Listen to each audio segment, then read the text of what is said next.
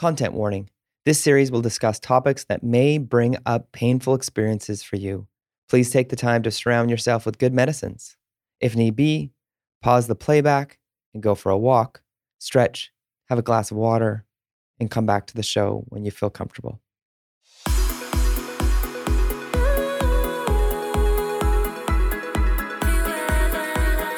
Welcome to the Métis Speaker Series. I'm your host, Davoren Kovacs. On this podcast series, we will be exploring learning, healing, and rebuilding within the Métis community. Our goal is to create awareness of and generate discussion about Métis issues, as well as how to heal from and move forward in a healthy way. We hope to reduce Métis invisibility in BC through the personal stories from our Métis community members. The show is brought to you by the Métis Nation of British Columbia and Jelly Marketing.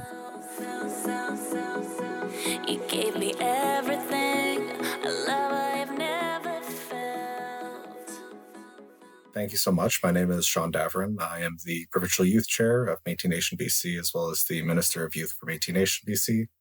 I've been in this position for a year now, but I've been with the Métis Nation I just celebrated my 7th year this last year. I've been the Regional Youth Rep before the Provincial Youth Rep.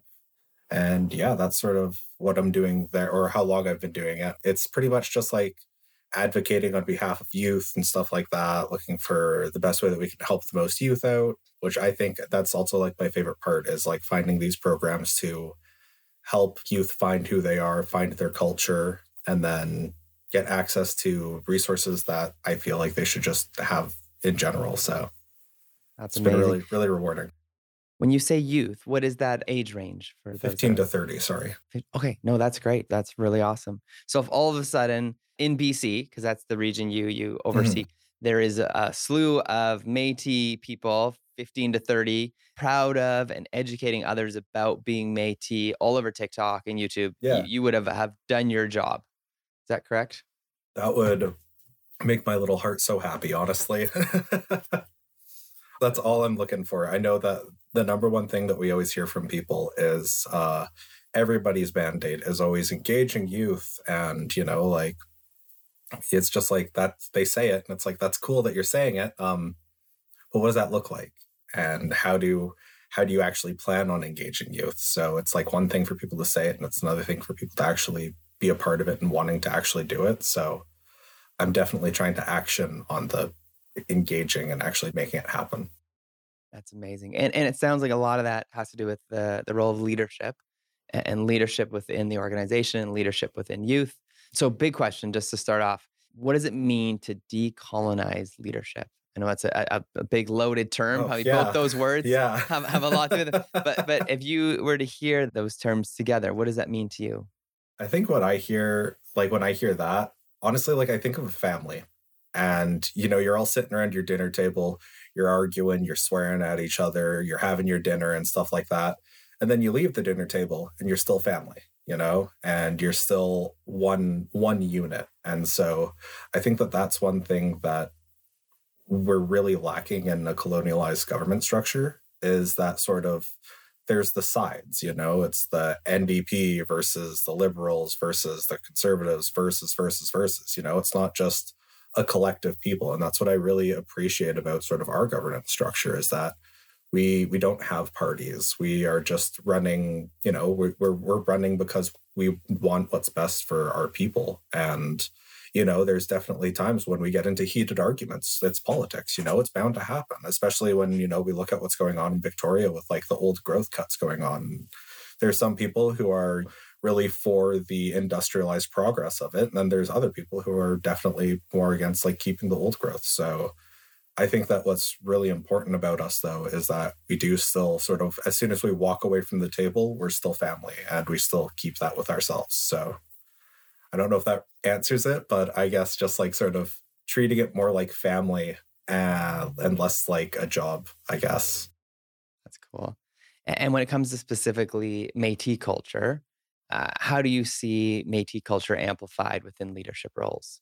I think that it's a lot through sort of the generations. And I learned a lot through my grandma and my mom when it comes to sort of like, they're sort of who inspired me to really drive and really sort of push that envelope and keep on trying my best. And it's something that really sort of sticks in the Métis culture of, the matriarchs rearing people and, really being the head kahunas when it comes to, the family units and stuff. And the men would just go off and hunt and get trapped and whatever. And it was the women who were really looking after us. And I've been looking up to them forever, and I don't plan on stopping anytime soon. That is awesome. And when it comes to those roles and those women in your life, maybe tell me some stories, maybe an example of the way that they lived out their Métis culture in the way that they led you. Yeah, for sure. And so my grandma, she's the captain of the hunt for the Thompson Okanagan. So she works with the environmental side and like making sure that we are like everybody's doing their harvesting surveys and stuff like that. We have harvesting cards and making sure that we have access to the sort of core courses and stuff like that. Like that's something that she's been really pushing for lately. And that's something that she didn't think that she'd see in her lifetime. And so she's like over the moon. We're sort of getting to this place where we're getting that acknowledgement that she's been fighting for so long. And I think that the trait that I see in both her and my mom is really just stubbornness. But in like the best possible way. They're both just so adamant and so driven in what they do, like, and the amount of hours that they put into like just make sure that something happens is so inspiring to me, and has definitely been an issue for me because I like to joke with my mom that she's given me a horrible work ethic but a really good work attitude. And she's always like, what do you mean a horrible work ethic? And I was like, the last time I was talking to her about this, I was like, well, mother, I'm in nursing school, which is, full-time classes.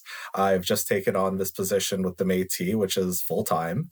I also just picked up a job as a casual overnight care aide. So, where's the free time there? And she's like, well, you're working hard. And I was like, bad work ethic. But like, it's so indicative of her, of just like working hard and being proud of the work that you do, because I could very easily not put the effort that I do into like certain aspects of my life and then just like let it slide. But the way that I was raised by her, and I am really truly thankful of it, is that if I see something, I've got to say something, I've got to do something about it. I can't just sort of like leave it be by the wayside kind of thing. That's awesome. And now the incredible role you get to play working with youth. How do you help them understand leadership as a practice rather than just a specific official role or a plaque on their desk or a thing on their LinkedIn? I think that that's such a good way to look at it too, I've never thought to actually phrase it that way, because I never introduce myself to people as, hi, my name's Shaughn Davoren, I'm the provincial youth chair, I'm Shaughn. And I think that people know leaders without needing to be told that they're leaders. And so that's really what I'm trying to inspire with the Métis Youth British Columbia. That's our group here. And it's sort of like stepping up and taking on like extra little roles here and there. So occasionally when we're doing our biweekly meetings, I'll have one of them chair the meeting instead of me, because I don't need to chair every meeting. And then that gives them the skills to sort of perpetuate their own lives forward. And I think that it's something that's learned, not taught, leadership skills. I can't teach somebody how to be a good leader. I can give them access to what they need, but I can't force it on them. It's if they want to learn and become it, then they will. But it's not something that can just happen passively to you, I guess. Yeah. Yeah. And maybe as they say, it is about being caught, not taught. Totally. Yeah. And speaking of leadership and leaders, who's a Métis leader that inspires you? Well, I'll totally stick with the theme right now. I think what's really awesome, and I'll reiterate, I think that it's great that we are a matriarchal people. And when you look at the leadership in Canada, even, we have Lisa here in BC, we have Audrey in Alberta, we have Margaret in Ontario, and just recently we have Cassidy as the national president. So like I Cassidy was actually the previous youth chair, and I just think it's so inspiring that she's where she is now. And it's really sort of like making me think, I was like, yeah, why not go for like a higher position in leadership? I don't have to be youth, I am, just because I'm youth doesn't mean I have to be the youth. You know what I mean? Like, we don't have to look at ourselves sort of compartmentalized that way. And so I'm really inspired by her going for that national presidency and then winning it. Even if she didn't win it, I'd still be inspired for her putting her name forward. So yeah, I'm just over the moon that that's what happened. And if you were to look back in history, maybe who are some of the kind of incredible Métis women in history that you look up to? I don't know any, like, I don't want to say like a specific woman. I just think that it's all of our mothers, it's our grandmothers. I think that to single out one is almost unfair to the others. It does an injustice, Like I think of like the stories that you hear when it's like the men would go away and then a husband would die or something would happen. And they're like, well, I guess not only am I the woman of the house, but now I'm the man of the house too. And our Métis women would always step up and thrive. I think that it's such an amazing skill that they have, and one that I'm truly envious of, honestly. I don't know if I could do half of the stuff that I read. I was looking most recently just through like nursing school about like the Grey Sisters were actually taught a lot. I believe it was around 1800s or so. They were taught a lot of indigenous practices by the women to help to keep people alive, because, that's what our people had been doing for forever and ever. So we were willing to sort of train on these new nurses and teach them what we knew, which I think is also such a great sort of knowledge exchange there, of being able to trade our traditional medicines with the more contemporary medicines coming from like Europe and stuff. So I'm in awe of them every day. And maybe kind of fill us in on some of the stuff that Métis youth are doing right now in the province that maybe most people wouldn't be aware of, or something that might surprise us. Yeah, for sure. So I think one of the things that I'm most proud about right now is we're starting up, it's called the MNBC subcommittees. And so the subcommittees, what their role is going to be is it's a youth will put their name forward that they want to join the subcommittee. And then that subcommittee will work directly with the ministry that it's associated with. So say, for example, the health subcommittee, which I'm part of, it will be working directly with the health ministry. So if the health ministry has anything that they want youth input on, they know exactly where to go. They go directly to this subcommittee. And it's my favorite way to put it is it's more better engagement, because first off, I love using improper English. It drives my mother up the wall, so I have to every time I can. But it truly is. It's more engagement that we're missing, because it's almost accidental nepotism of, oh, hey, Shaughn, I have this health program that I need going, and I need 3 youth who are interested. Can you give me 3 names by tomorrow? And I go, sure, I know these 3 youth, and I don't know if they're interested in health, but like, I just want the Métis youth voice there. So the next time it'll be like, hey, Shaughn, I need an environmental person by the end of the day. And I'll still go sort of like down the list. And it is nepotism, sort of. It's not intentional, but like, this is sort of a way that we can negate that by having these subcommittees who it's like, all right, hey, health subcommittee, I'm looking for somebody who wants to take part in this. And then they can come together and be like, we'll send so-and-so and from us, and this person knows this person who has never been linked into the Métis Nation before. And so it's people who weren't engaged before engaging in stuff that they're interested in. So they'll be able to shine so much brighter than if just it was me going into, say, sports, for example. I know nothing about sports, so I really couldn't give anything of value to sports, but I'd still be that voice. Whereas if I was into sports, it's so much better that way. So yeah, definitely. And we're still accepting applications for that. I'll totally plug that on the MNBC Facebook page. If you type in MNBC subcommittees, there is still definitely time to send, I believe it is Brittany, an email application. That's incredible. Maybe for you, when you think of Métis youth, what is unique about the youth who are from the Métis community? Like, what are you discovering, or maybe what are they discovering in themselves even you'd like to share? Yeah, I think what's really awesome, it actually came from the subcommittee meeting. It was sort of like we were doing like our closing comments, like anything anybody wants to add. And somebody said, and it was so cool. They're like, I just want to say that this is the first time I've been in a call with all Métis people, and I just feel welcome.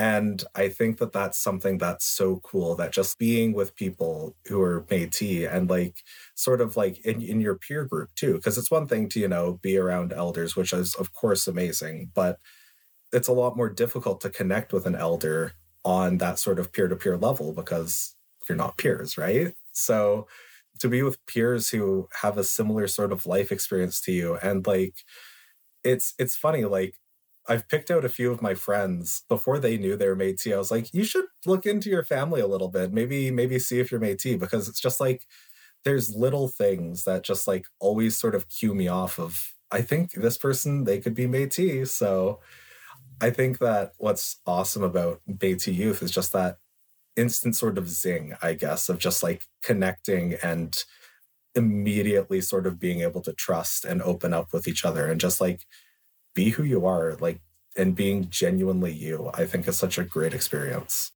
It's amazing. You mentioned things that set you off that you could tell that they were Métis. What are some of those things?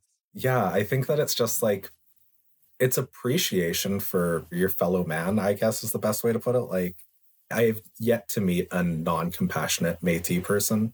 I've yet to meet a non-loving Métis person. And like when you talk to somebody for a while, you just like sort of like start like picking up things. It's like, wow, you care a lot more about this issue than a lot of people do. Or if they remember something small that you did, it's like those little like bits of compassion where you're like, I'm picking up that you really care. And like, I feel like that caring comes from being a Métis person, I guess.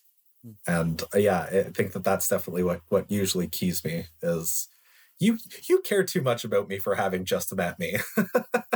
That's really cool.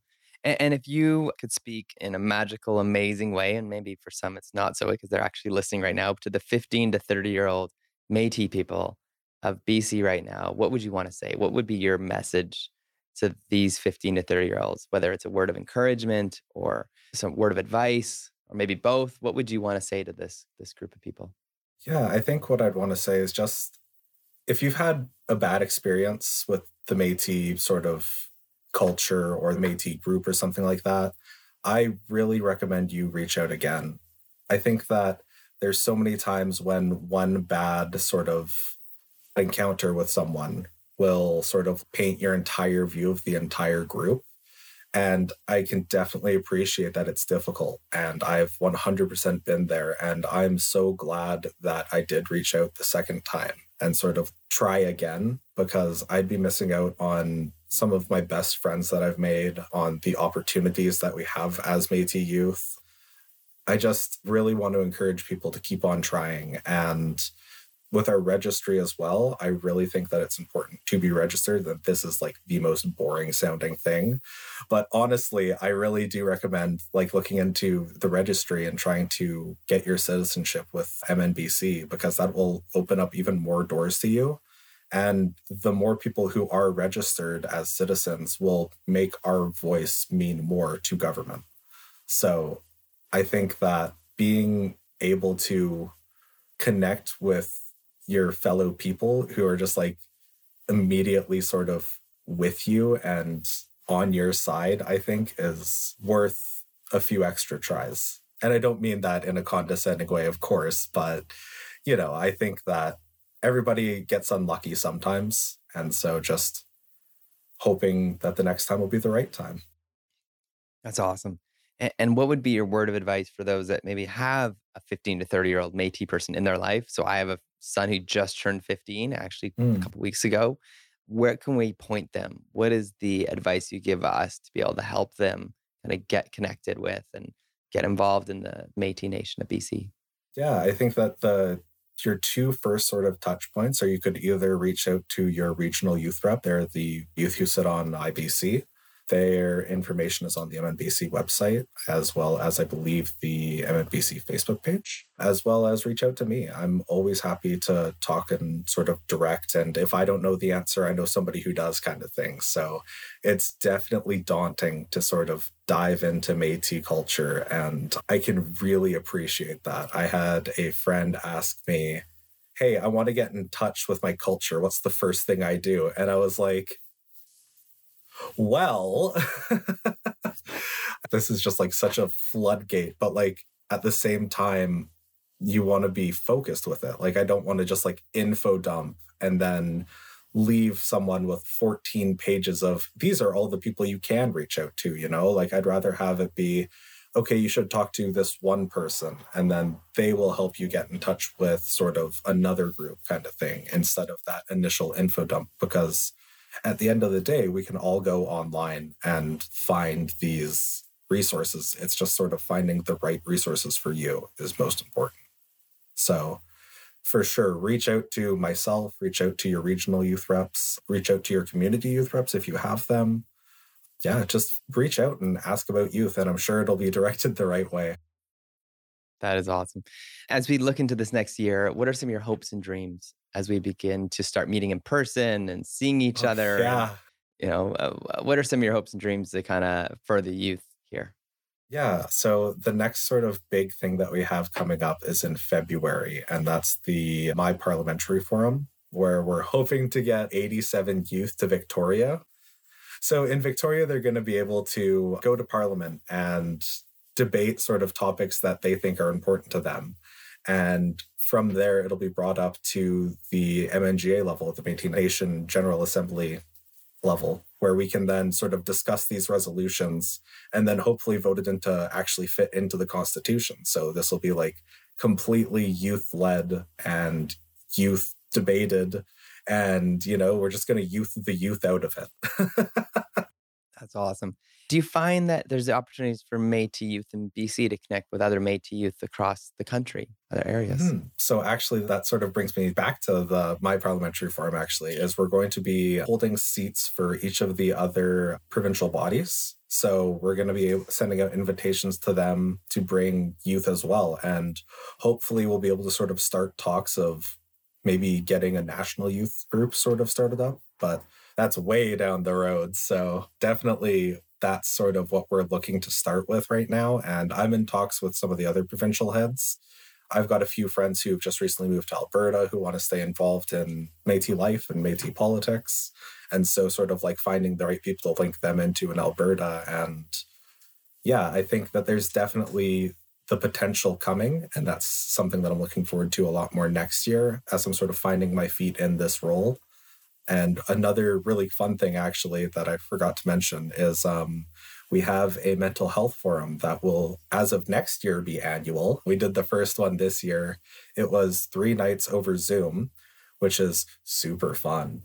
But the interest and the want to have it happen again next year was through the roof, even though it was on Zoom. And we had, I believe, upwards of 20 people on Zoom in the evenings, like just trying to learn more about the mental health that we were offering, like the mental health and assistance supports that we had, just sort of like coping skills and stuff like that. And so that'll be happening again next year, and something that I really am hoping will become just like a sort of stamped, stapled annual event, which I think everybody needs mental health help, honestly. Like, even if you're spick and span, like, I think that everybody can do that introspective look and be like, I could be a little better. So question for you that I want to close with. You're in an elevator, someone walks in, notices that you've got an awesome Métis shirt on, or they just pick up the fact that you are Métis and they ask you, what does it mean to you to be Métis? And you've got like maybe 10 floors to tell them this kind of short, concise, what does that mean to you? What does it mean to you to be Métis? Well, the first thing I do is press the emergency stop button because 10 floors isn't enough. I think that being Métis it's having a second family, I think that I can talk to any person that's Métis and just know that I'm safe with them. I did a super crazy thing and met an internet friend, which is always scary for me because, you're raised being taught that they're all scary, like 50-year-old men who are going to steal you and put you in a van kind of thing. And I was like, Mother, I am 24 years old, but I'm still scared. But I found out that they were Métis. And literally I told her that. And she's like, oh, okay.